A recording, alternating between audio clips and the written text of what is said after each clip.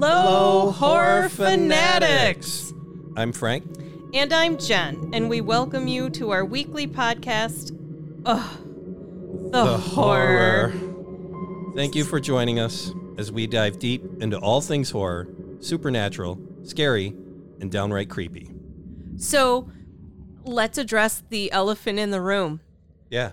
Frank, you sound like your best self. I do. I sound like my best self. So what did you get for Christmas? Actually, for Christmas, I got some sweet equipment. Podcast gear? Yeah. However, How about what you get for New Year's? What baby New Year bring you? so Baby New Year gave me COVID-19. Hey, no way. He gave it to me too. Really? Unbelievable. He's nothing if not a giver. How lucky are we? We're like so lucky. I go the whole year. Yeah. We were so close. Front facing, working in the public. Nothing. Not a 19 around me. No. However, and here we are. we have mild symptoms. Yes. So far, so well. Yes. And we're going to give this podcast a try. We're going to give it the college try. We're going to give it all we got. It might be rough, might be bumpy, Maybe. but Or you might never hear this at all. also possible. So what do we got going on today? We're going to discuss witches. Yeah. Yeah, in all of their glory and splendor. Yeah. And Happy places the witches have been. wow. I tell you, when I first started this, I had no idea what to expect because this is something a little out of my wheelhouse. You know, like I don't have a whole lot of knowledge. I mean, I got a general knowledge of things and like the history, but I didn't know what I was getting into. So I chose witches in the modern era, and I 100% knew what I was getting into. I thought, until I started breaking out the different crafts, if you will. And wow, there are several possible upcoming episodes. Oh yeah. No, there's a ton here. I almost would fair to say that we could do an entire podcast just on witches for probably a year. Yeah. You know. Yeah, easily. I mean, I wouldn't want to do that. I wouldn't want to stay in this. That's what I like about. We would be beating a dead horse, but talk about information. No, definitely. The history bit, there was part of it where I wasn't too surprised. There were some things where I looked and I was like, yeah, you know, this all makes sense. Yes. However, the one thing that didn't make sense to me is the actual lack of a defined definition of witches. Correct. It's pretty bizarre for something that's so old. Yes. And been around for so long. Yes. And yet there's not really. So vague. It is. And Oxford Dictionary has two main definitions, which the first one, right off the bat, a woman thought to have magic powers, especially evil ones. Yeah. Popular depicted as wearing a black cloak and a pointed hat and flying on a broomstick. So do you know the history behind the pointed hat? What it's supposed to symbolize? No. It's supposed to center their power.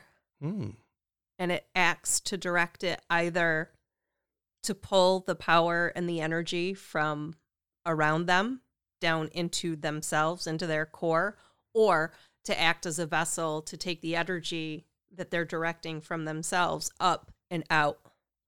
Wow. Ta-da! Yeah. This is Do what you we're going to get into about in stars?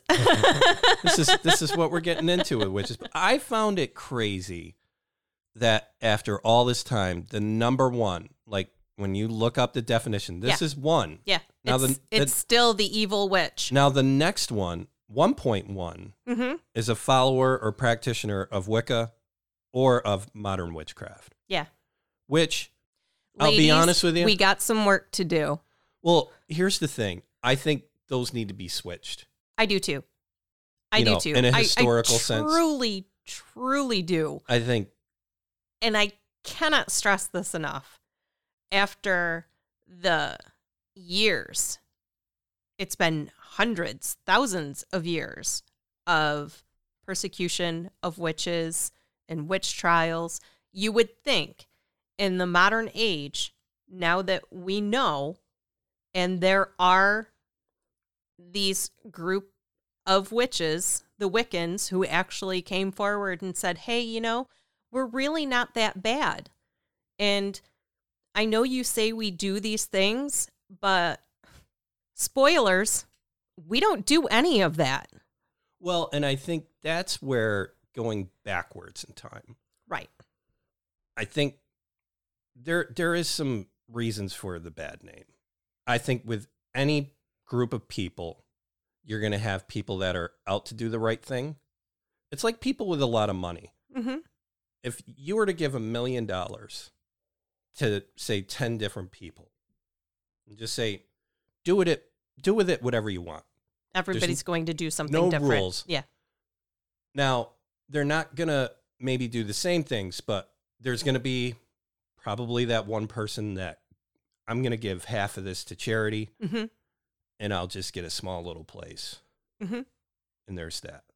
There's that other person that'll get it and blow it in like 6 months. Yeah. You know, and then there's that other person that would be, I'm going to spread it around a bit, but I'm also going to have my fun too. Right. Then there's that other person that's like has plans, quote unquote. Right. And will probably do something, if not self-serving, pretty damaging. Right. I look at this the same way. Is I think some people back in history, I think most of them were using it for a good reason, or possessing the role for a good reason. But I think other ones were, there was other people that were using the role in a not so nice way. I also think it was a defensive mechanism. Mm-hmm. I think, if you put somebody in a threatening, if you threaten somebody and put them in a defensive position. Back them in a corner, they're going to fight. Back them in a corner, mm-hmm. they're going to fight, and they're going to fight with however their means are. Right. If they're able to fight and they're able to just take it head on, mm-hmm. they're going to do that. But this goes back, and it's a touchy subject, but I think it's meritable, especially back in history, where women didn't have a lot of power. And no. That's where you see a lot of the witches that are women, primarily. There was men mm-hmm. in witchcraft, and mm-hmm. and they got just as bad a shake. The men did, but I think a lot of the women used it as a defense thing because the defense was the mind, right, and using the mind. And then men just go crazy like they do and take it out of context. If I'm being honest, I don't think there actually were witches. I think I agree. It was just, they were the outliers. They were either different or loners, weren't part of the community, which a lot of times, if I'm remembering correctly, they were healers.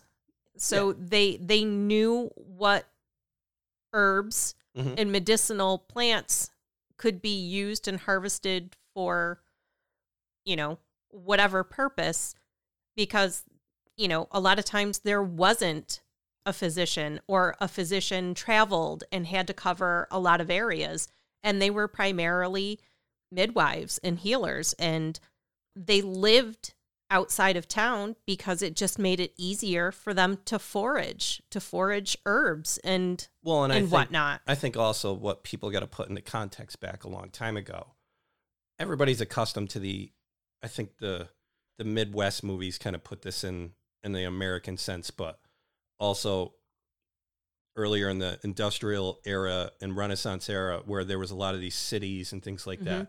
There were cities then, but not as much. Everybody lived rural. Right. Yeah. And that gets back to the whole doctor thing where mm-hmm. people had to just take care of themselves with everything. Right. Whether it was to produce food or to build something or to make themselves feel better. And they were also extremely superstitious. So, if you had a headache, well, clearly that's because there's a demon inside your head. So why don't we bore a hole in your skull so that the demon or ghosts can escape. If you're lucky. Well, yeah. Yeah. Yeah. But as I started looking back on this, I found that there was little doubt that in every inhabited continent in the world, mm-hmm. the majority of recorded human societies have believed in and feared an ability by some individuals to cause misfortune and injury to others by non-physical and uncanny magical means. That's a common thread. Yes. All over the world. So here's a question. Yeah. Should I have included gypsies? I look at gypsies as different. I think gypsies are just... Because they threw curses. Yeah, but that's a good question. Because I didn't include them. I didn't think it was necessary. I don't think it'd be necessary for this discussion, There's always next time. Yeah. But the fact that people have believed in this injury by non-physical and magical means, right? It's been the most single most striking lesson of anthropological fieldwork in the writing of European history. I think, and there was a lot of what I read that led to this, is that a fear of witchcraft might be inherent in humanity. Like it's just built in us, the fear. And that makes complete sense. People fear what they don't know. Well, there's this general truth that human beings traditionally have great trouble in coping with the concept of random chance. Right. I think this is the crux of witchcraft and how it gets a bad rep. Right. There's this concept of random chance, and people really struggle on how to manage that, because you have the ones that just... Everything happens for a reason. Mm-hmm. And then you got the other ones that are just like, I create my own opportunities. When one door closes, another one opens. Yeah. It could also be that your house is haunted. Yeah, or it could be just random chance, Yes, it could. And that gets back to this kind of core statement of what I think of with witchcraft back in these earlier ancient to old history times. I don't think people, especially going through to today, I found the common thread is that it's just a fear of this is inherent in humanity. Yeah. It hasn't changed. No. Even, and we'll deal with this later in the podcast with Africa. Yes. It just shows that there's this, and it might not be just witchcraft. It might be just this fear of special powers or things like that. And that's where I think it's been a problem, because, a witch really hasn't been properly defined. And we still struggle with that. Right. And the earliest records that I was looking into of a witch is in the Bible. Mm-hmm. It's the old book. Yeah. Just go it's back to that. One. I kind of circled the wagons around two excerpts. The Samuel was supposedly written 630 to 540 BC. And that's the story of King Saul seeking out the spiritist witch of Endor to summon the dead prophet of Samuel's spirit to help him defeat the Philistine army. Samuel tells him that God has fully rejected him, will no longer hear his prayers, and he will lose both the battle and his life. And a lot of that was he was rejected for his unfaithfulness he committed against the Lord, and not keeping the word of the Lord, and also because he consulted a medium for guidance. Right. And that was the story. Yeah. Is he consulted this spiritist witch of Endor, which is kind of weird because I had to pull that excerpt off of history.com, but that's not mentioned in the Bible. The spiritist witch of Endor. Yeah. They didn't say the word witch. I have to say, in doing my research, not for this topic, but for werewolves coming up, I have yet to find two sources that agree on not only the story, but the details of the story. And some of them differ so much that it's like, these aren't even close. So which is it? Yeah. I mean, somebody somewhere wrote it down. Well, and that's the bit here with Samuel and the story of King Saul and seeking out to summon, the spirit of Samuel. originally was just doing kind of the gloss overview research of how I want to approach this and everything. And it wasn't just history.com. It was a few places that were just talking Spiritus Witch of Endor. And so I pull out King James Bible, look in there, and surprise. There's no use of the word yeah. witch, you know, and even I have a study Bible because the Bible is gray already in some areas. Right. And even the scholars that do the notes for study Bibles are, you know, this could have been even a witch. They are divided. Yeah. But here's the thing. They don't even really call that Witch of Endor. They call that person a necromancer, which is accurate back in those times. Yes. Because a necromancer would be, and that's the thing, the Bible. They are part of the black magic, and they would commune with the deceased. Yeah. So the Bible's full of necromancers, enchanters, sorcerers.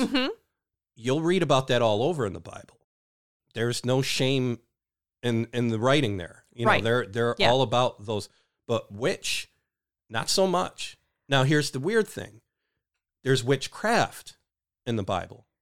And that's a weird kind of situation. And I don't know how it is. Isn't Exodus the first time that a witch is mentioned by name? Exodus was supposedly written in 600 BC. And Samuel was 630. Okay. So the often cited Exodus 22:18 is, "Thou shalt not suffer a witch to live." And this goes back to the language. Right. Because again, if you were to read that to face value, all right, it's pretty clear. It's pretty simple. Yes. What people have to understand, though, is the Bible's been translated from an old, practically archaic language. Let's be untranslatable honest. Language. Yes. And as the years go on, it's going to be harder and harder. And it's the scholar's best guess at what was actually written. Some of this stuff is best guess. Yes. But some of this stuff trickles down in other languages. And that's how they can. So the Exodus book is interesting in that sense because it's one of the books surrounding law. Exodus is a law book. Right. In the Old Testament. Because I mean, isn't that eye for an eye? Genesis was creation. And then Exodus was like, all right, here's the rules. Yes. Basically. That's kind of the format of the story, you know, or the historical account. It depends who your audience is, you know. However, the "thou shalt not suffer a witch to live" could be a stubborn translation problem because the phrase "to wit" is to know. And that might have been what was related to the witch. And so basically another way this could have been interpreted, I was reading this in a few areas, is "thou shalt not permit a witch to know," which kind of changes the whole aspect of that whole thing. Right. Now, again, the Greeks rendered the word witches as, I hope I don't beat this up, but it's a pharmakoi. That basically translates to poisoners. And again, there's no word that just connects to this is a witch. Like every other word goes to these other areas. And the pharmakoi, the poisoner's word, that's since sorcerers and sorceresses, again, which you read about in the Bible all the time. Sorcerers, sorceresses dealt in drugs and basically pharmaceutical potions. Right. And people can say what they want, but I think back in the day, sorcerers and sorceresses and enchanters and things like that, I think they use drugs to make through their means. Not on purpose. Right. You know, and not for evil. But I think they were like, hey, with this thing, I can see, like people talk about it now. Hey, man. Hey, man. You don't see this, man. Mushroom, man.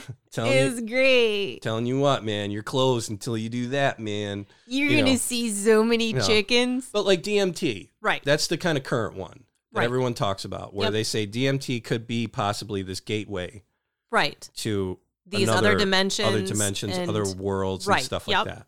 And without diving in a rat's nest of that, what I think is just, again, you'll hear it from me a million times. I don't think anything changes. Right. I think it's the same. So like DMT was the same thing as some sorcerer or sorceress grinding up some stuff in a mortar and pestle Right. And either just blowing it in their face or putting it in their, have this tea and you'll be able to talk to your grandmother. Or you'll be able to, communicate with, the dead, or you'll have this power of insight to see a problem coming, And that harkens back to what you were talking about in Ghosts with that power of suggestion. Yeah. It may not actually have been anything. Yeah. But if you believe something does what they're claiming it does, you can, it's the placebo effect. You can actually make it work. Yeah. And, the witch, the closest thing I could find a word with it was Mekashep. That's Mekashep. And that word denotes a form of magic. Mm-hmm. And the root of Mekashep is to cut up. And thus, this might refer to one who cuts up herbs and brews them for magical purposes. Mm-hmm. And then, again, the pharmaca, that's drug. Correct. The term is used in Micah for material as drugs or herbs used superstitiously to produce magical effects.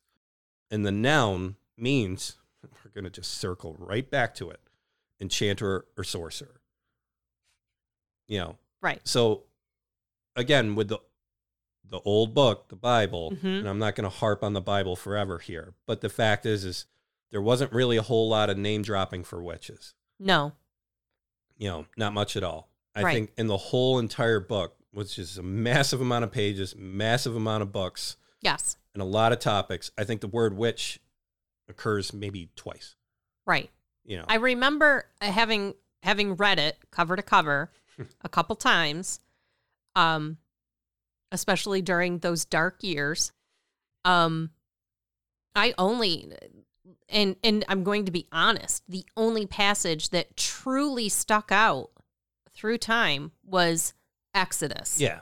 Yeah. No, that's the big one. And like I said, it could mean exactly what it means.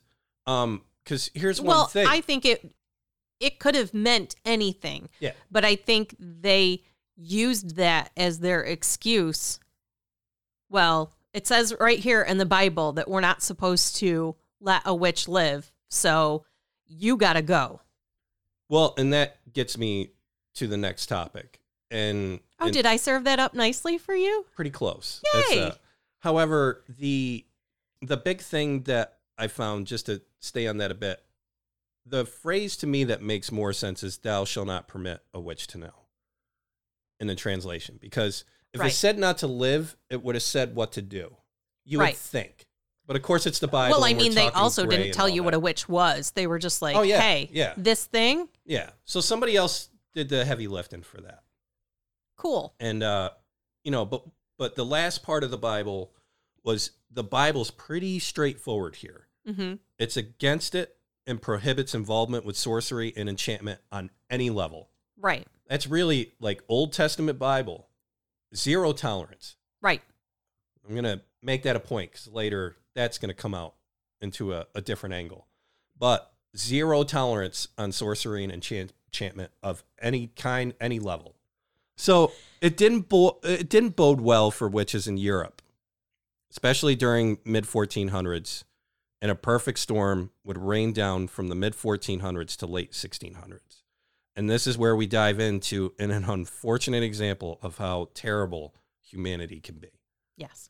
And I think that's the main grasp of the next following things coming through, is just, this is humanity being human. It's just what we do. And humans do great things, but they also do terrible, some pretty damn horrible, destructive things. So the following publication would be the worst thing that would happen. And, I say it happens to witches, but really it was the worst thing that could have happened to women. Mm-hmm. And that's Malleus Maleficarum, which was translated Hammer of Witches. Mm-hmm. And this actually became the guide on how to identify, hunt, and interrogate witches. Yeah. It labeled witchcraft as hearsay and was written... Heresy, sorry. And was written by two well-respected German Dominicans in 1486. So this is the tough part. You've got this book, and I've read some of this book, mm-hmm. and it's crazy. It's literally crazy. Yeah. Like, I think it's required reading on a lot of people to, again, realize where humanity can really go.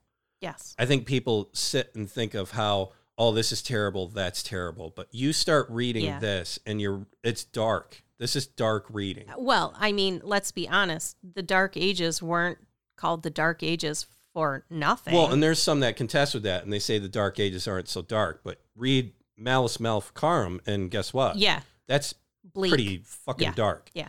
And it's insanely uncomfortable, at least for me it was, to read a lot of that stuff in there. Well, isn't it almost like a handbook for murder? It's a handbook to get rid of a group of people. In short, is what it is. You know, it's a handbook to get rid of a group of people. It asserts that 3 elements are necessary for witchcraft: the evil intentions of the witch, help of the devil, and the permission of God. Oh yeah, this book is just, it's nuts. The first section is aimed at clergy and tries to refute critics who deny the reality of witchcraft, thereby hindering its prosecution. Right. So basically, that first section, again, is aimed at the clergy to just basically, if you deny it, these are all the reasons that you can tell somebody that they're wrong.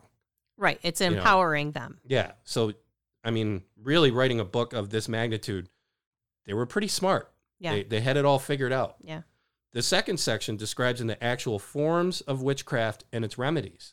Mm-hmm. So they list out all these forms of witchcraft.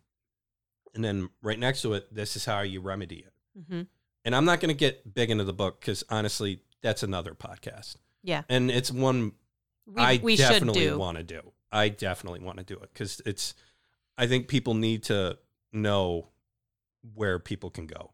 The third section, the last section, is to assist judges confronting and combating witchcraft and to aid the inquisitors by removing the burden from them. Right. So, identification. Yep. Awareness. Yep. And removal. And each of these 3 sections has the prevailing themes of what is witchcraft and who is a witch. That basically was the point in history where witchcraft was constituted an independent anti-religion. Mm-hmm. That was really kind of the line in the sand. And basically a subordination to the devil. That's what the book was implying. Yeah. And basically a witch was a member of a malevolent society presided over Satan himself. Yeah. So this publication went through 28 editions between 1486 and 1600. It became accepted by Roman Catholics and Protestants alike as an authoritative source of information concerning Satanism and as a guide to Christian defense against acts of Satan. So that's a tough part. You got the Catholics and the Protestants. And again, I think this is a perfect storm thing where people trying to do the right thing end up doing something really terrible. Mm-hmm. So you have the Catholics and the Protestants who are really just trying to strive to maintain what they each deem to be purity of faith. Right. You know, I try to pull myself back from this as far as I could and try to keep my opinions and everything out of it. And as I was reading this, I'm thinking like, well, why would they go through all this? And then I look and it's just Christianity's on the rise. Yep. And it's this contest, especially between the Catholics and Protestants. It was this contest of purity of faith. Well, wasn't the Protestant like a rebellion against Catholicism? They were like, hey, no, it's just we can believe in this, but different way to do this. And this slow your roll. This is what religions do. Yeah. You know, and again, it's good intentions. People are trying to have a strong, pure faith into something. Mm-hmm. However, there's a line. Right. And that gets back to where I was saying with the witches. I think everybody's guilty of this thing where you're doing one role and then all of a sudden this line you cross, and it's like I said with $1 million. Right. You know, there's a line you cross where, this isn't really helping out at all. Right. And in the publication further, this gets to the perfect storm. The publication took off thanks to the printing press, because basically the 2 most popular publications at that time were this publication and the Bible. Yeah. That's it. So this is where you have this polar opposite, you know, this engine. And like I said, the printing press comes through and boom. Now here's another thing that comes into play. Modern medicine. Yeah. And people don't talk about this enough. And I think I have a list of things here, but I'm just going to put a couple of them as highlights. So when we were talking about Samuel and Saul, mm-hmm. Exodus, that's 600 BC, 540 BC through there. So with modern medicine, 500 BC, that's when they started distinguishing veins from arteries. Mm-hmm. And 460 BC, they begin the scientific study of medicine, and this is where they start prescribing a form of aspirin. Right. And 280 BC, they're studying the nervous system. So I'm not going to go I have a lot more than But advances are being made, and witches are almost practicing medicine without a license. Well, it's not even a license. If you want to put it in modern It's not even a license. Like, for example, and again, I didn't live back there. I don't know. Mm-hmm. But if you were taking something that's a little psychotropic mm-hmm. to get rid of a headache, and then all of a sudden this guy comes up and is just like, here, you can crush this dust into your water, and it doesn't make you queasy, sick. You don't see things out of the corner of your eyes, and it gets rid of your headache. Right. You don't have to hallucinate. Yeah. I think, I don't think that's a far leap to go. Here's a thing that just people might not really consider because we're stuck in our own place of things. Right.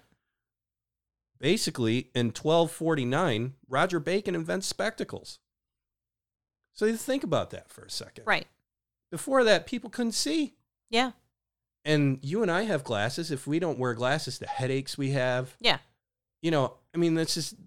This is stuff that we just don't understand. Right. Because we're just so baked into, you just get glasses so you can see, and it gets rid of your headaches, Yeah. It's just, it's that type of stuff. And then right in the wheelhouse of 1600s when this was going on, or, 1400s to 1600s, they're inventing the microscope. They're doing all of this work with like canine blood infusions, and they're observing bacteria. Right. I think so advances are being made. Yeah, I think there was an incredible amount of change occurring at this time, and it shows that a fear of witchcraft might be inherent in humanity. So what you have is the purity of religion moving forward. Mm-hmm. You have the printing press, which is just pouring gasoline on these fire, on these publications, mm-hmm. and you have a book that's been around for a long time that's telling you any kind of magic, sorcery, anything like that is unacceptable. Right. And then you have this handbook that shows how to identify this stuff. And dispatch them. them. And then the human part comes into play where they're just, again, it's the $1 million thing where somebody says, I'm after that piece of property. Mm-hmm. I'm going to call that person a witch so I can get their land. Yep. Or, I want this person's money, or I just hate this person. Just drove me crazy. Right. Or this woman made a mockery of me in public. Mm-hmm. So I'm going to show her. Yeah. I don't think that's a hard thing to leap over. And that's where I didn't realize this either, how close the Salem witch trials were with the European witch trials. Yeah. I didn't know they were that close. I mean, we're literally talking in the same century. Yeah. Like towards the tail end of the European witch trials. When you think about it, it kind of very much makes sense because they left Europe. Mm-hmm. And of course, they're going to bring their prejudices and their preconceived notions along with them. And no doubt, Malleus Maleficarum and the Bible made their way along with them. Well, yeah, and that's the thing is Salem at that time being one of the largest seaports in the world. Yeah. In a witchcraft handbook pushed by publishers, press, and, two leading religions didn't help Salem at all. No. And then here's the thing is not only Salem, but in the U.S., these witch trials were propping up in all these other areas. Everybody would like to think that like Salem was the only one. It's the popular one. Yeah. You know, and it was the most publicized, again, because it's in a large seaport city. So it's going to garner a lot of that attention. And I think that's the stuff I looked into where, again, humanity being human and people just doing what they know. We have so much media. We have so much stuff to turn to. Right. The internet, magazines, books, word of mouth, whatever. You know, the information age we're in now is way different than then. Because back then, you had the Bible, you had this handbook, you probably had a couple little pocket stories that people cranked around, and you had word of mouth, which is the worst communication possible. Well, I'm going to say,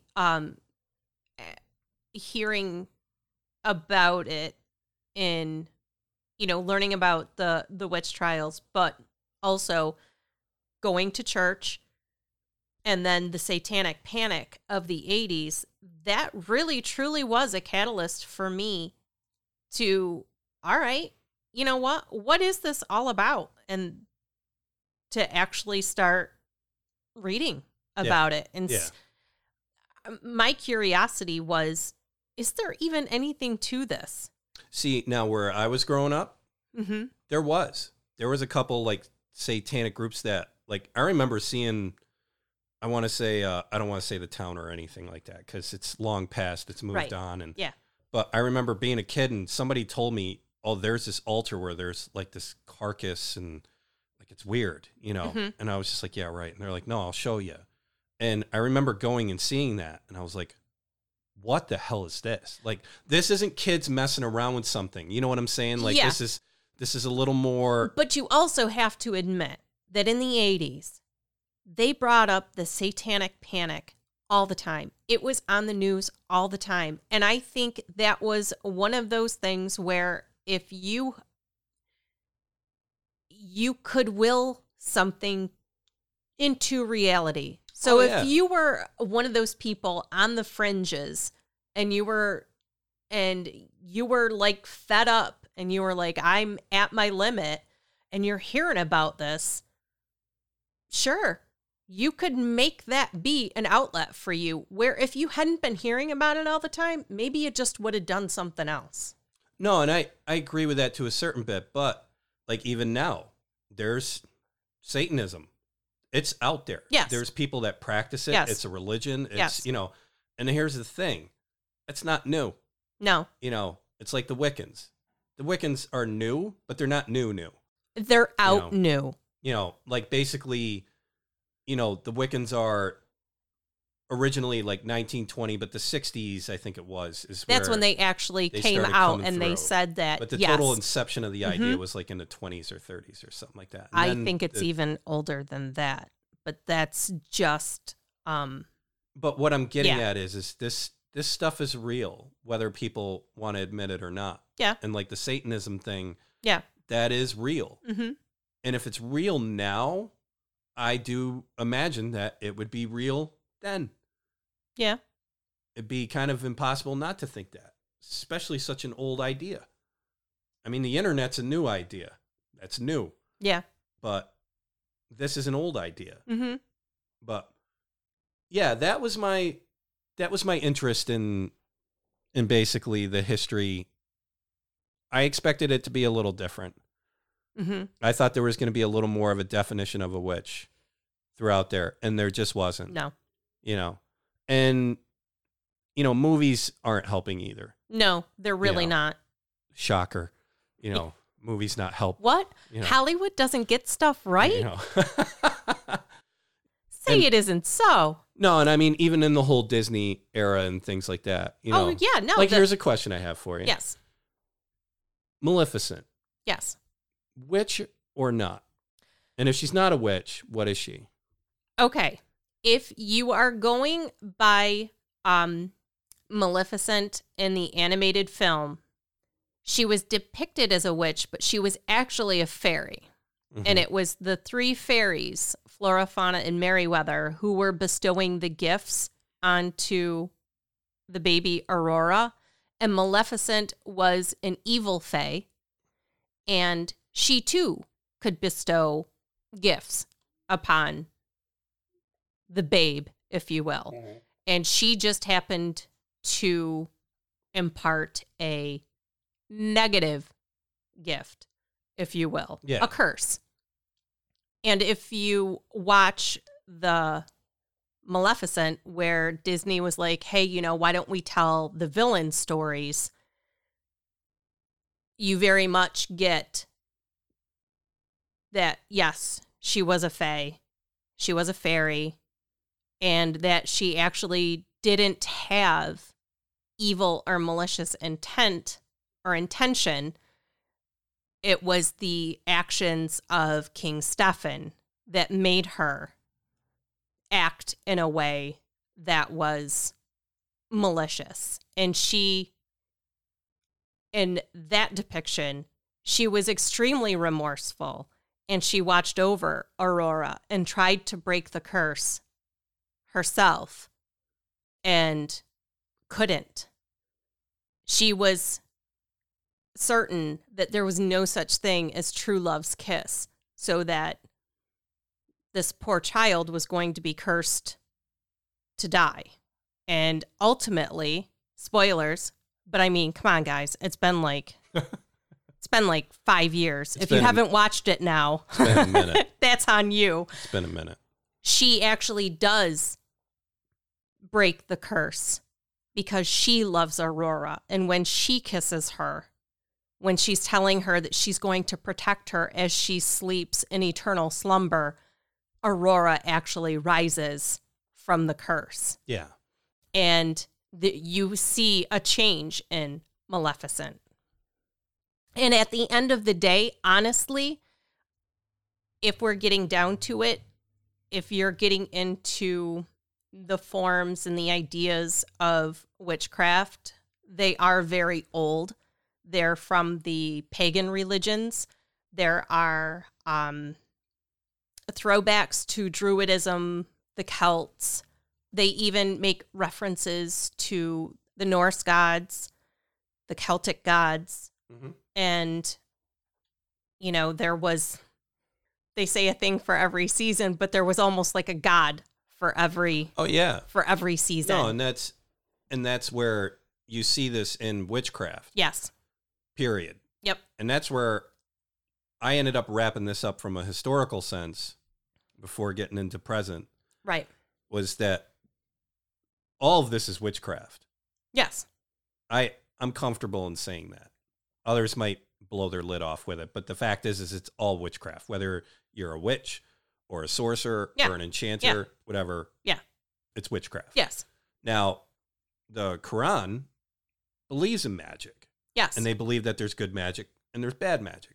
Well, yes. Or dark magic. And so do Wiccans believe there's good magic and bad magic. No, and that's where I'm getting at is like Christianity and the Satanism. This is kind of to do a loop around with that. It's kind of like the yin and the yang, the good and the bad. I think Satanism, if someone says they're into Satanism, I think they're just doing that to piss off the Christians. Yes.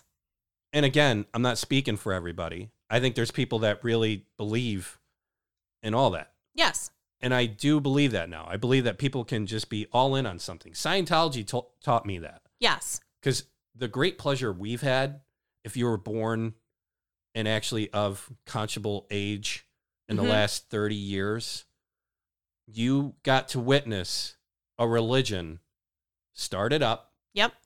And it was through one book. Yep. Dianetics. LRH. Yeah. But one book. And you got to watch this religion blow up. Yeah.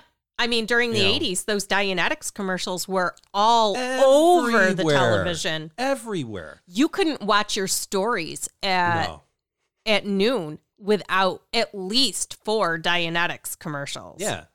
And that's where I look at this stuff makes sense now. You know, just looking at how someone could get all in on an idea. Mm-hmm. I really, really look at that. Yeah. And I really, really buy into it. Because watching Scientology go from a book to this cult thing it is now. Yeah. You know, it just, I really have an open mind on pretty much anything else. Yeah. I don't deny the idea that someone can get so wrapped up into an idea, a force, a way of life, a way of doing things, and will do crazy things to justify their position in it. Yep. You know, to defend it, to fight for it. They have right on their side. You know, well, yeah. Mm-hmm. You know, and that's where I got to laugh when people bust on Christians. It's like, they're not the only ones that think they got right on their side. Oh, and do crazy things to justify their positions. Absolutely not. You know, they don't corner the market on righteous indignation. No. You know, I think, you know, they might have a good sized wedge of the pie as parts of that. But But I'll be honest with you, I'd rather have a Christian come over and pray for me than a Scientologist come and pray for me, because they won't pray for me. They're going to sell me a bunch of books. They're going to want me to hold on to a couple cans, and they're going to get all my deep, darkest secrets so they can use it against me. Hold these Campbell's soup cans while we chat. And everybody says, oh, well, that's what, you know, Catholics do in the confession booth. And it's like, nah, not really. You know, no. There was a little Snicker bars and unnecessary touching. You know, that's definitely, and I'm not saying that's the right thing, but. So what do you got, Jen? All right. This topic was very bittersweet for me. And it's because witches feature prominently in horror and in history as well, but they're most always depicted in a negative light. They're rarely depicted in a positive manner. No. And you get the basic tenet that, you know, they've made a pact with the devil. They operate under malicious intent. And as a result, the sheer number of poor souls that were put to death under suspicion of being a witch, or convicted and or killed because of it, because they were a quote-unquote witch, it's very hard for me to reconcile, because I did get extremely curious about witches, and I decided to start researching, and not just researching, but digging deep, mostly because I wanted to see if there was any truth in, you know, when it's in religion and it's in the movies and it's in the history, surely there must be some grounds of truth in it. And I was very surprised at what I learned. I started by researching Wicca. Imagine my surprise when I learned there is no devil in Wicca. No. Witches don't make a pact with the devil because he doesn't exist. Yeah. He doesn't exist in their religion. And that's primarily where most witches fall. Most witches fell within, or could be most closely associated with, Wicca. And it's a natural religion where they practice with natural energies charged with love and sent with the knowledge that positive change will occur. That's their craft. That's what they do. And I have a hard time finding evil in that. No. And one of the other things that you learn in Wicca is whatever you send out into the world comes back to you threefold. So one of the basic tenets, and I'll bring it up later, is ye harm none. It's almost reflective of the Hippocratic Oath that doctors take. Yeah. So let's define Wicca. And it's used to refer to the loosely organized pagan religion centering toward reverence for the creative forces of nature, usually symbolized by a goddess and a god, as well as its practitioners. And the practitioners are of both sexes. Like, they don't make a distinction, you know, like there aren't witches and warlocks. Yeah. They're just witches. And many use the term Wicca and witch almost interchangeably. Wicca as a religion has been shrouded in secrecy. They weren't looking for new members, and they certainly weren't sharing information about their practices, rituals, rites, etc., because to do so would open them up to persecution and or death. And because of this, we only know what we know about Wicca from those that were brave enough to write about it. And the first book on witchcraft, with details of rituals, effective spell work, and a cosmology familiar to most witches, is Arcadia, or The Gospel of the Witches by Charles G. Leland, written in 1899. It wasn't until the 1950s and the 1960s that the first public witches stepped forward in Great Britain and the United States. And I think that says a lot. Yeah. And I find it interesting that one of the most important tenets is, if it harm none, do what you will, considering how witches were treated historically. Wiccans can practice in a coven, usually consisting of 10 to 15 people, or they can be solitary practitioners. They can further be broken down into green witches, and these are all part of the right hand of magic, if you will, the positive. Mm-hmm. And another name for green witches is hedge witches, kitchen witches, and white witches. Historically, the reference to witches was a reference to practitioners of black magic or the dark arts, and this is the left hand of magic. It's the black magic. It's and that is used, and the use of supernatural powers or magic for evil and selfish purposes. It is the art of black magic that links to Satan. A.E. Waite provided a comprehensive account of black magic practices, rituals, and traditions in the Book of Black Magic and Ceremonial Magic. And by giving someone your true name, and by knowing a person's true name, allows that person's control over you. So that's one of the key things that they would use in their spellcraft. Just like you don't want the fairies and the fae to know your true name, you didn't want anyone to know your true name because it could be used against you. And then they had what were called immortality rituals.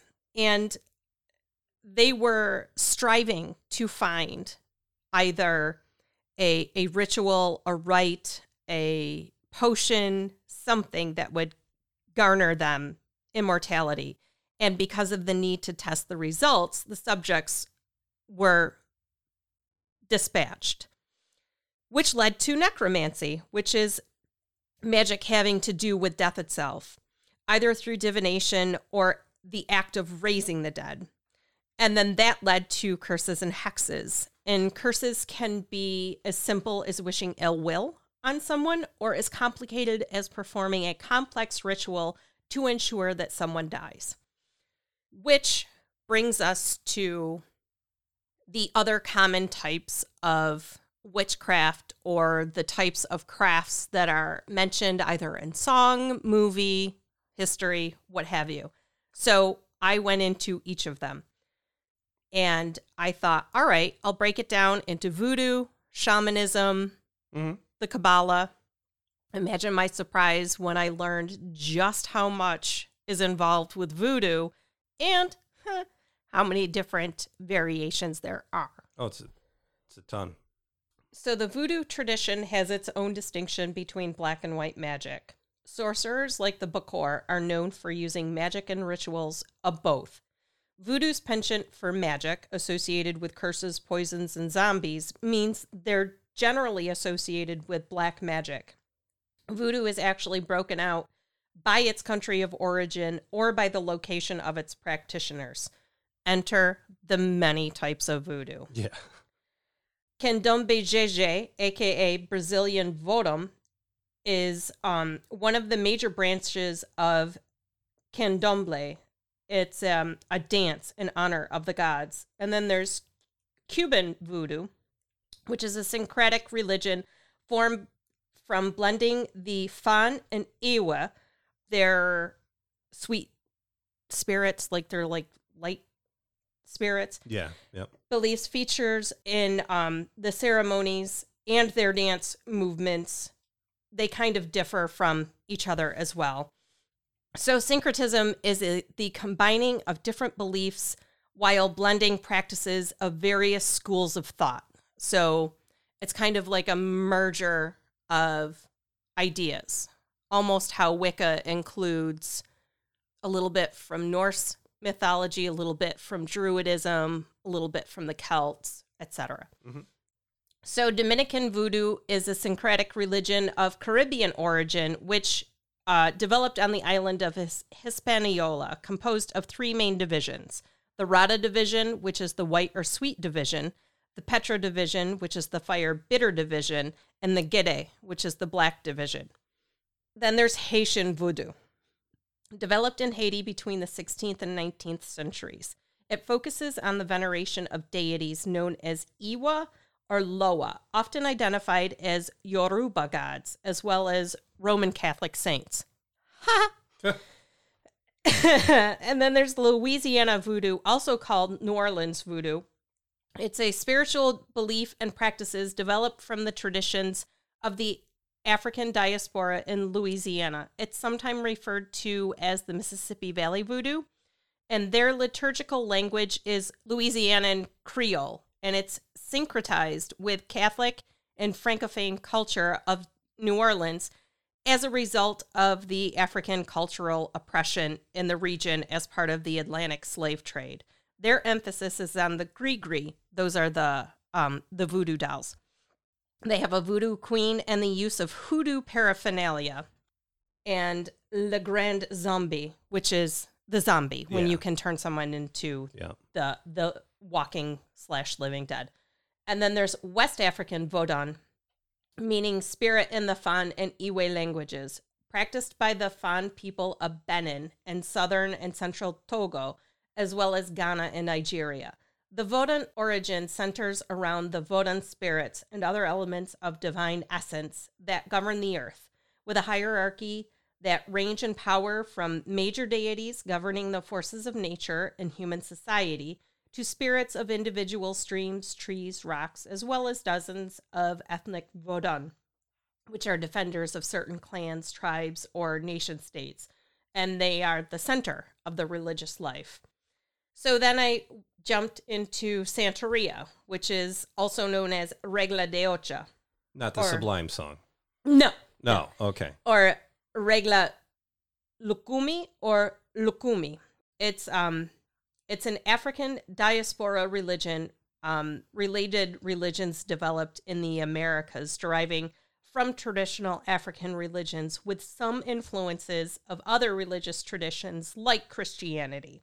It was developed in Cuba between the 16th and 19th centuries, and it arose through syncretism between the traditional Yoruba religion of West Africa and the Roman Catholic form of Christianity. It is polytheistic, involving the veneration of deities known as Orika, spirits sent by Oludumare for the guidance of all creation and of humanity in particular on how to live and be successful on Earth. And then I discovered Southern Hoodoo, which is an amalgamation of spiritual practices, traditions, and beliefs, and it's a mixture of African and indigenous folk practices. Hoodoo was practiced under a large cover of secrecy. Sound familiar?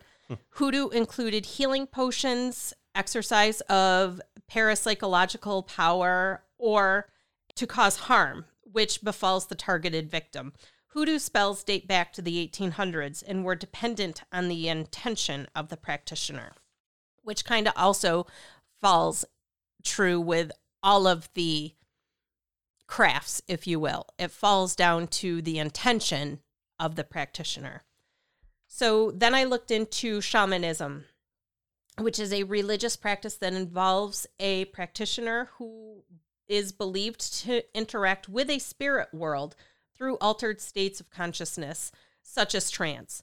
The goal is to direct these spirits into the physical world for healing or for some other purpose. Historically, it's associated with indigenous and tribal societies with the belief that shamans with a connection to the other world have the power to heal the sick, communicate with spirits, and escort souls of the dead to the afterlife.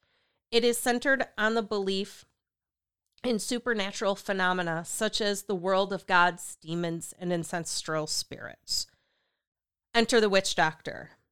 The witch doctor is a type of healer who treated ailments believed to be caused by witchcraft. Now, commonly refers to healers, particularly in regions where they used traditional healing rather than the contemporary medicines. Mm-hmm.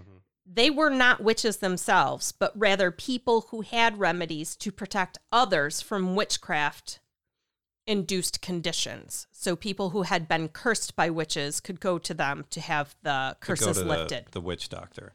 And then that took me into Kabbalah, which is an esoteric method and discipline and thought in Jewish mysticism. Kabbalah means received tradition. Medieval Kabbalists adopted for their own doctrine to express the belief they were not innovating, but merely revealing the ancient, hidden, esoteric tradition of the Torah, meant to explain the relationship between the unchanging, eternal God and the moral, finite universe. It firms the foundation of mystical religious interpretations within Judaism, and it's broken out in the following. They call them theosophical or theoretical Kabbalias, which is the main focus of Zohar and Luna, and that seeks to understand and describe the divine realm using imaginative and mythic symbols of human psychological experience. Then there's the ecstatic Kabbalah, which is a meditative tradition and strives to achieve a mystical union with God or nullification of the meditator and God's active intellect. And then there's the magico-talismanic tradition of practical Kabbalah. And this endeavors to alter both the divine realms and the world using practical methods. Properly involved white magical acts, if you will. And it was also censored by Kabbalists for only those of pure intent as it relates to the lower realms, where purity and impurity are mixed, and has since been prohibited by the Arizal until the temple in Jerusalem is rebuilt and the required state of ritual purity is attainable. Now let's get to some notable witches. Gerald Gardner, author of Witchcraft Today from 1954, his full name was Gerald Brosseau Gardner, born June 13th, 1884, and passed February 12th, 1964. His craft name was Skyer.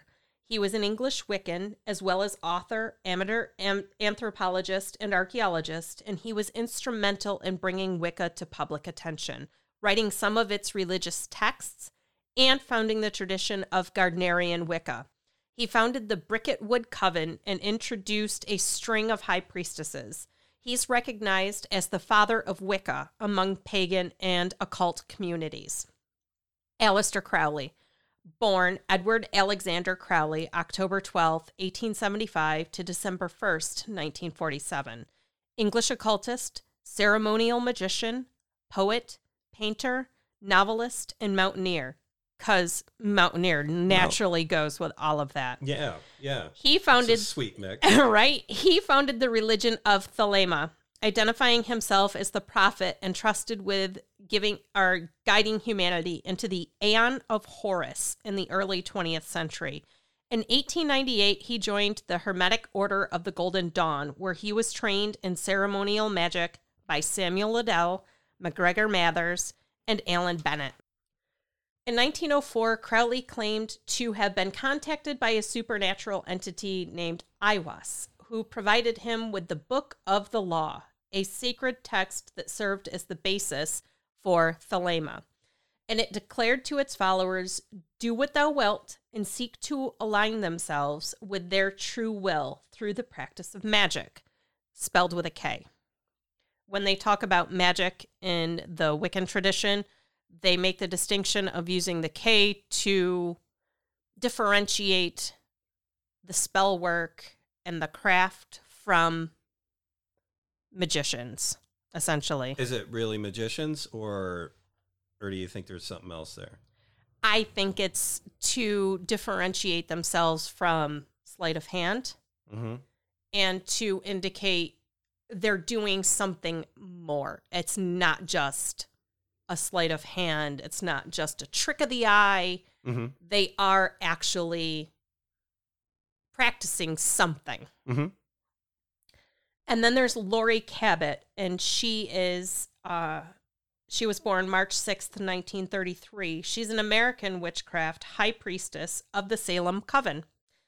And she was born Mercedes Elizabeth Keirsey. She was active from 1949 to present. She's a witch, psychic, medium, teacher, and author.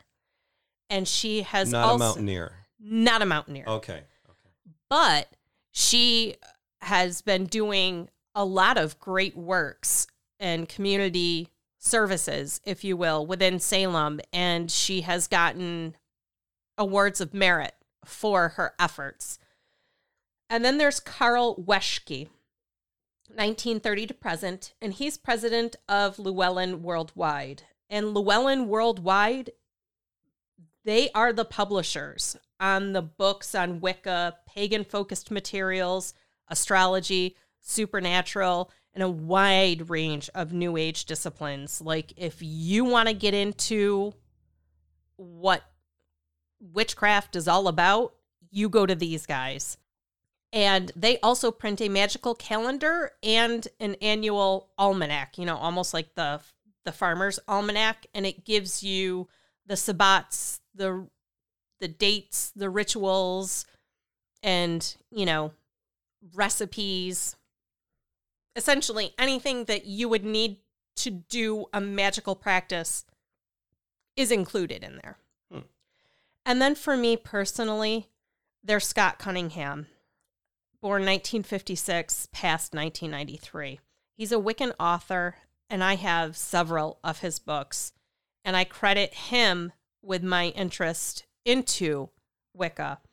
And Wicca helped me find peace and purpose in my life in a very chaotic time in my life. And it just very much struck a chord with me. And then there's Raymond Buckland, August 31st, 1934 to September 27th, 2017. His craft name is Robat, English writer on Wicca and the occult, and he's a significant figure in the history of Wicca. He's a high priest in both Gardnerian and Saxe Wicca traditions, and his book, Wicca for One, was another great resource for me. And I do give a list of books. So what was the chord that it struck for you? First and foremost, it was that it was a natural religion. And a lot of the rituals, if you will, it's all about giving back. If you take from the earth, you give back to the earth. One of the other things that struck a chord is they talk about the negative and the positive, like there are negative and positive energies.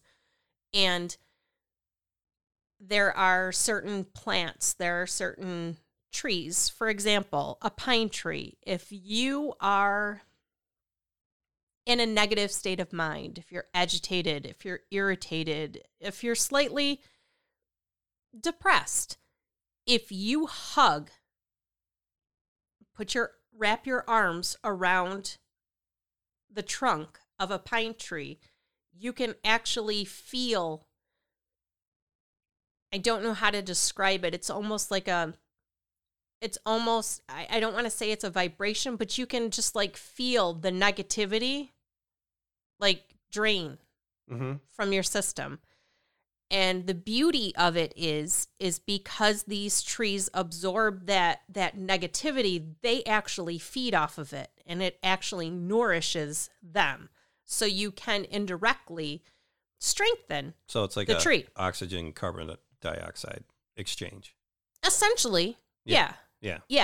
It's almost like when you stand on the edge of, say, a waterfall, or like when you stood at the edge of the Grand Canyon, you feel that sense, that awe, that wonder, and you really do feel like you're a part of this bigger picture. Yeah. And I can understand that. My exposure to the Grand Canyon, the number one thing I felt was how insignificant I am. Like, if you ever really want to feel insignificant, go to the Grand Canyon. Yes. because it's just larger than you can kind of fit your head around, as far as the size and things near you. And like you see these great big trees that are next to you that are massive in size. Yeah. And you look across the canyon and there's these little, they look like pinheads. Right. They're just tiny pinheads. And that's those same trees. Yep. And you look down, further down, and you'll see these little like tan colored, they just look like little cracks. Yeah. And you put a couple like coins in they had those coin operated magnifying or binocular things. And you look and it's a whole, like they've got vendors down there and there's people walking up and down. It's just this whole busy. And then you look away and you just don't see anything at all, Right. I do get that. I really do. There's that part where you look and you're a smaller part of something much larger. Yeah. Is that what they're trying to grasp? Or, is that what they're trying to it really, get well, across? The whole thing with, I couldn't get over how much positivity there was. Mm-hmm. There's an intention in everything. There's an intention on, how you clean. Yeah. How you clean your space, how you cleanse your space, how you meditate, how you think, how you approach everything. And I very much, I found a lot of peace. Mm-hmm. I found a lot of inner peace at a time where no outer peace. The drums were going, the cymbals crashing, like it was chaos. Mm-hmm. And it very much centered me, calmed everything, and allowed me to look within myself and discover, essentially, I think, who I really am, or at least at that moment, what my true intentions were. What did I want? Yeah. What am I looking for? Or what was I looking for? Or at least put you in a good position to think about that. Yes. And you normally wouldn't have thought about any of that. Correct. Stuff. And whereas when you're reading the Bible, it's all no. Here, not only is it accepted, it's encouraged. Like, they don't tell you have to abandon your faith. You can very much coexist within all of these things. And I couldn't find, a negative. I couldn't find a negative. Granted, I didn't look into any of the black magic or dark arts, but I can tell you that in researching medicinal plants or in researching candle work and in researching colors, there very much is I'm going to use magic in quotes, but there is a magic to it. I was able to pick up a dandelion, and I had a weird, odd bump. I don't even know what it was on my shin, and it just appeared one day. Could have been a pimple, could have been from when I was shaving, but there's a chemical within the milk of the dandelion that it's got antifungal, antibacterial properties, and it cleared it up, made it go away. Mm-hmm. And I was like, well, that was easy. Well, mountaineering gives you that knowledge. Well, yeah, certainly. And I have to say, most recently, Erin Murphy Hiscock. She's an author of several books, and several is a gross underrepresentation. She's a prolific writer, and she's out of Montreal, Canada, and she wrote The Green Witch.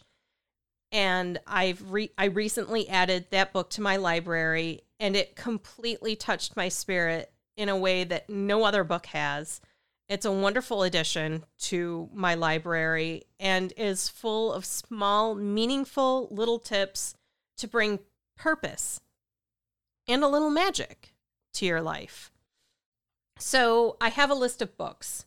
There's The Green Witch by Erin Murphy Hiscock, Wicca for One by Raymond Buckland, Earth, Air, Fire, and Water by Scott Cunningham, Living Wicca, also Scott Cunningham, Wicca, A Guide for the Solitary Practitioner, shocker, Scott Cunningham, and Foundations of High Magic by Melita Denning and Osborne Phillips.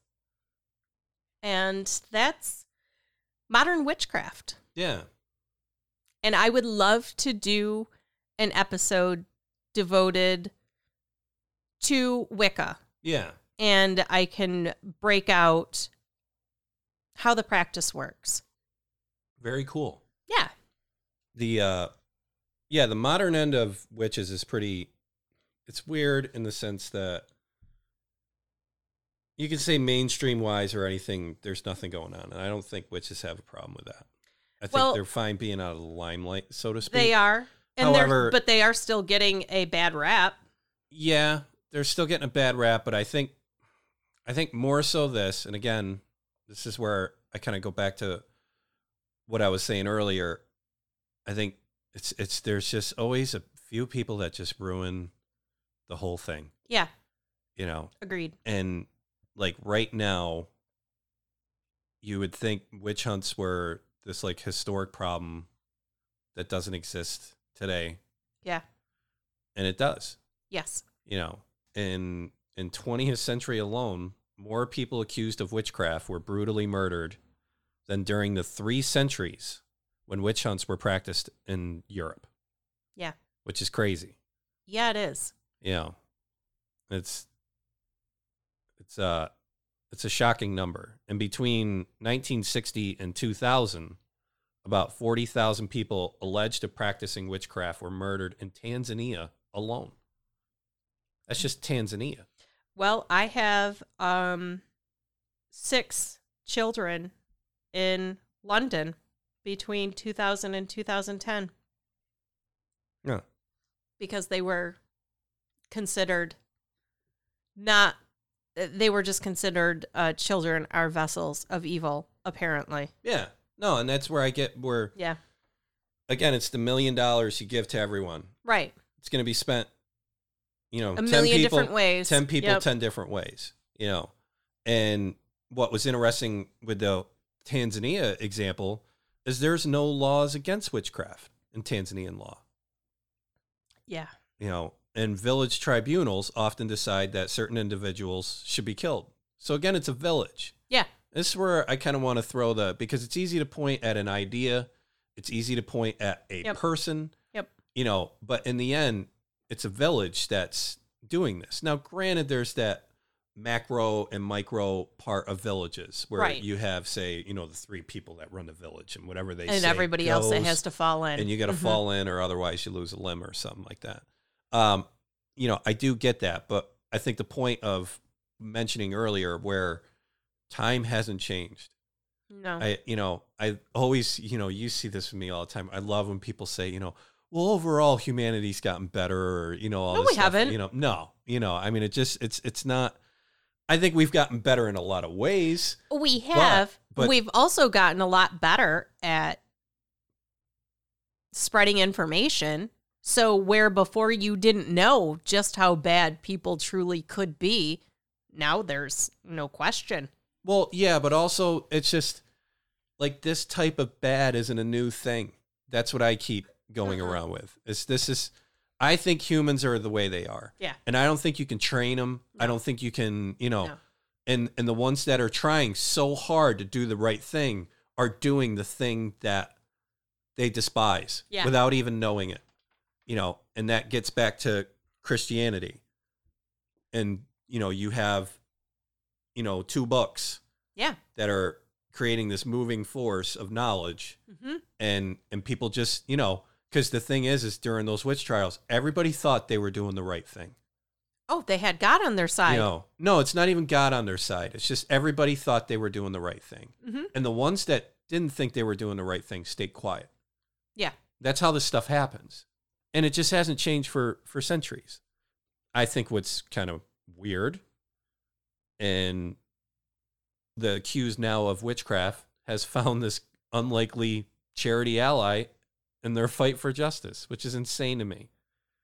Reading all of this from the beginning and going all the way up through, the Catholic Missionary Society, which is part of the Global Pontifical Mission Societies under the jurisdiction of the Pope, has declared August 10th as World Day Against Witch Hunts, saying that in at least 36 nations around the world, people continue to be persecuted as witches.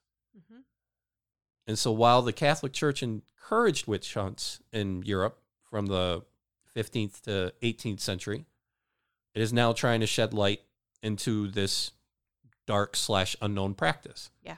And part of this might be a sense of historical obligation, but I think the real driving force is the number of victims that witch hunts cost today, and that's what we were just talking about with Tanzania. I think it's just the numbers rise, and we are learning things to make us better. But in the same sense, it just kind of dredges up.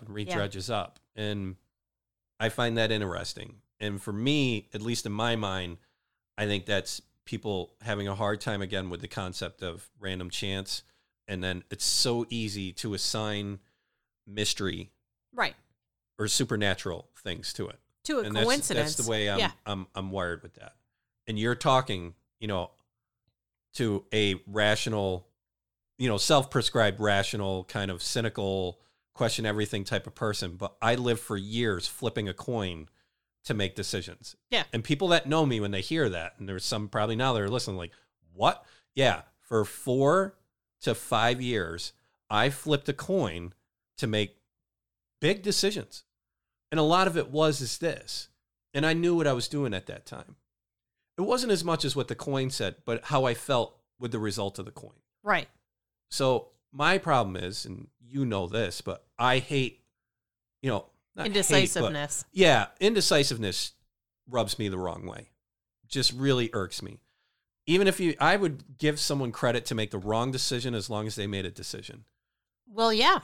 But making no decision at all and just kind of waffling around, that is my number one pet peeve, period. Yeah. And the coin flip for me was to avoid that. So if I was at work and I had to pursue in a different direction, or if I was with someone and, I was just uncertain about something, I would flip a coin. And if it landed and I said, heads, I'm going to do this. And if heads fell and I was just happy about it, then that's the choice I need to make. Right. If it was tails and I felt unsure about it, or if it was heads and I, whatever the result was, if I felt unsure about it, then I said, all right, you know what? Maybe this isn't something I want to do. The way I looked at it was, say you have your hands at 3 feet width, and your left hand is one choice and your right hand is another choice. Now, if you flip the coin and it's for the choice that's on your right hand and you feel great about it, that means everything on that side is drawing you. And the other side has no merit to draw you at all. It hasn't drawn you at all. Right. Now, if you flip that coin and the other side comes up and it's making me think, maybe I should do that side, even though it says heads to the right hand. The way I look at it is that idea went not only in its own zone, but across the other side into the zone of the other decision. And that's a very powerful persuasion. Yeah. Because it's not just that it met its way in the middle and said, well, come over this side. No, the idea of itself leapt over and corrupted the other decision, and I did that for a long time. And a unknown trivia fact, I spent that quarter going to see you at a toll charge because I didn't have my Easy Pass and I had to spend money. Yep. And I spent my decision quarter on you. It's the best 25 cents I was going to say, was it worth it? Oh, yeah. I got paid tenfold for that. But no, there's a lot of persuasion in that of some, people want this force to guide them. Right. It's comforting. Yeah. And we see that with, again, when we were talking about with ghosts, where you have somebody that lost a loved one. Right. And they talk to that missing person in their life, and it gives them that comfort. Gives them that comfort. Yeah. And I just don't think there's anything wrong with that. No. I think that's a good thing. Not hurting anybody. I think it's a good thing when someone prays for you. Yes. I think that's someone is taking the time out of their day to consult with their highest authority in life. Right. For your betterment. Yeah. Whether you agree with it or not. But the fact is that's a pretty cool act of kindness. Yes. If someone's meditating and they're trying to get, spend a little time and putting peace in your life, through either their thoughts, I don't see that as bad. No. I think that's where, again, the 10 people, $1 million a piece, you've got some people that do that. You've got some other people that have other plans. Right. And I think that's where the people that have other plans create the fear, and then the fear ratchets up and justifies everybody going into their certain areas. And I mean, there's those places in Africa where they just don't even want to accept any kind of medicine. No. Or anything like that, because it's bad magic. Mm-hmm. Yeah, it's strange. The crazy thing I learned from this whole thing, in summary, for me, was that a lot of people acknowledge it. Pretty much everybody is familiar with the term a witch or witchcraft. And there's no really kind of laws or rules against it. Like, people know it's there. Yeah. And they might have their ideas about it, but most of them are just like, yeah, no, that's what they do. Yeah. And then I think that's the thing, is you have these pockets of opportunities or pockets of moments where people did make it an issue. Yeah. And I think that's where I kind of, I hate to say it this way, but I feel sorry for the witch in the sense that they don't seem to have a medium ground of existence. You know what I mean? And again, that's that whole warty witch, the cauldron, and, or the person that's going to put a curse on somebody to ruin you. Again, I can guarantee, especially in this day and age, you have been with or you have been among a witch or witches, and you never knew. No, exactly. And that's where, again, I kind of circled back to the Oxford Dictionary, the two main definitions. And we live in a reality where the first definition, a woman thought to have magic powers, especially evil ones, popularly depicted as wearing a black cloak and pointed hat and flying on a broomstick. That's a story that's been pummeled into our head forever. Yeah, it's a tale as old as time. Yeah. And I thought, rise up, witches, we got some work to do. But I also was pretty impressed that in this time and age, the 1.1 section of the definition was a follower or practitioner of Wicca or of modern witchcraft. Right. And I thought, hey, at least they're in there. I mean, that's just, from someone who's made it. For someone who's looking to be a better advocate of this and trying to, I mean, that's a relief, because how many people had to die to get that sentence put in there? At the end of the day. Too many. Yeah, but at the end of the day, how many people had to die to get that sentence put in there? Yeah. And that's the unfortunate part. It is.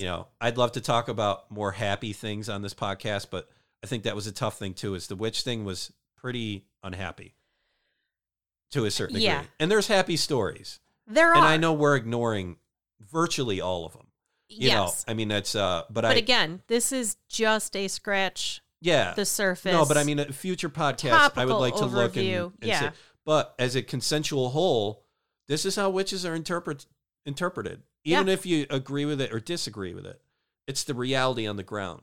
You know, if you go and start researching these topics, I mean, even the anthropologists and stuff like that, they just don't even want to research this. No. They don't even want to put the time into it. No.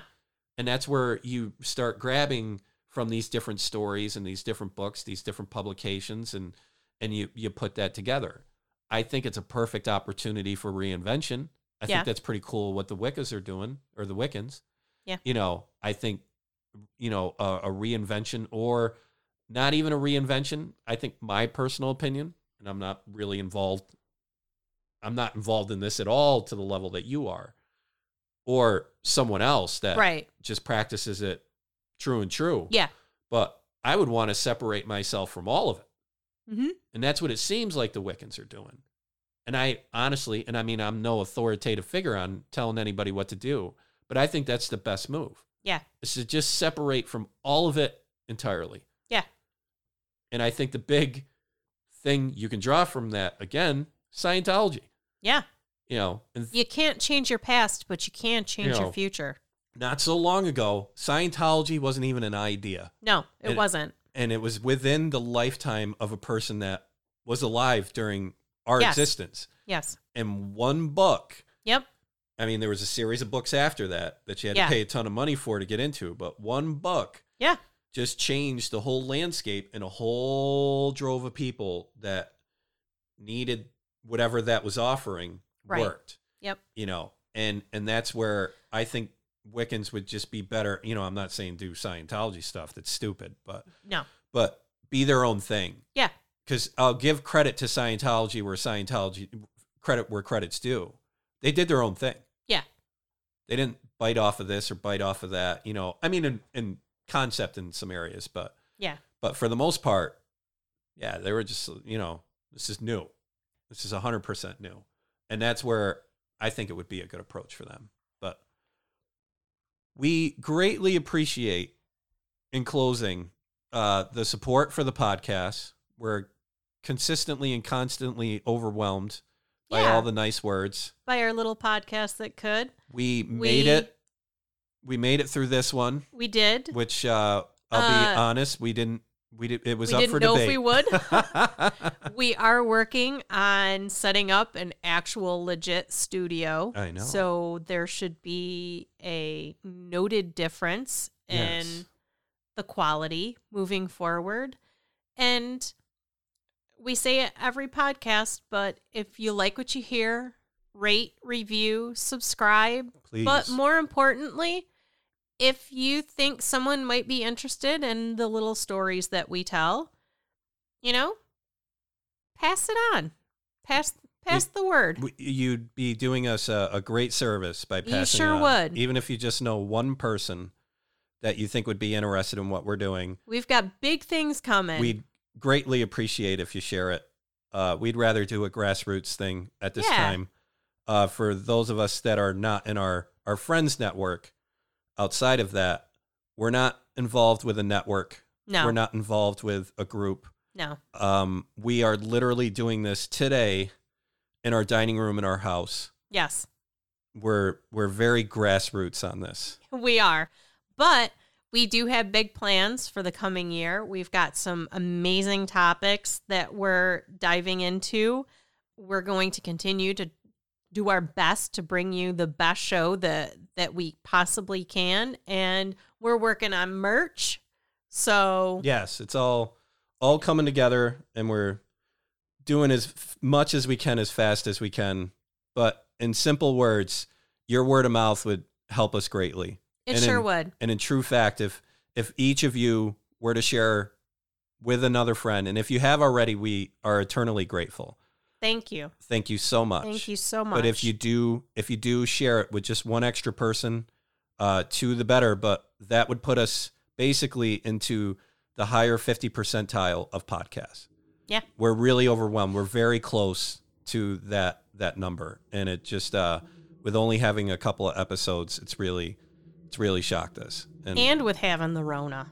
Yeah.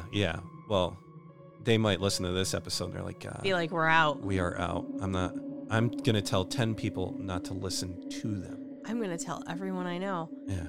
Don't even bother. Oh, the horror? It's a horror. It's a horror. Oh, the horror by Seriously Decent. Don't do it. No. Yeah. No, thank you so much. We look forward to doing this again. The next topic? Werewolves. Werewolves. Ow! Thanks for listening.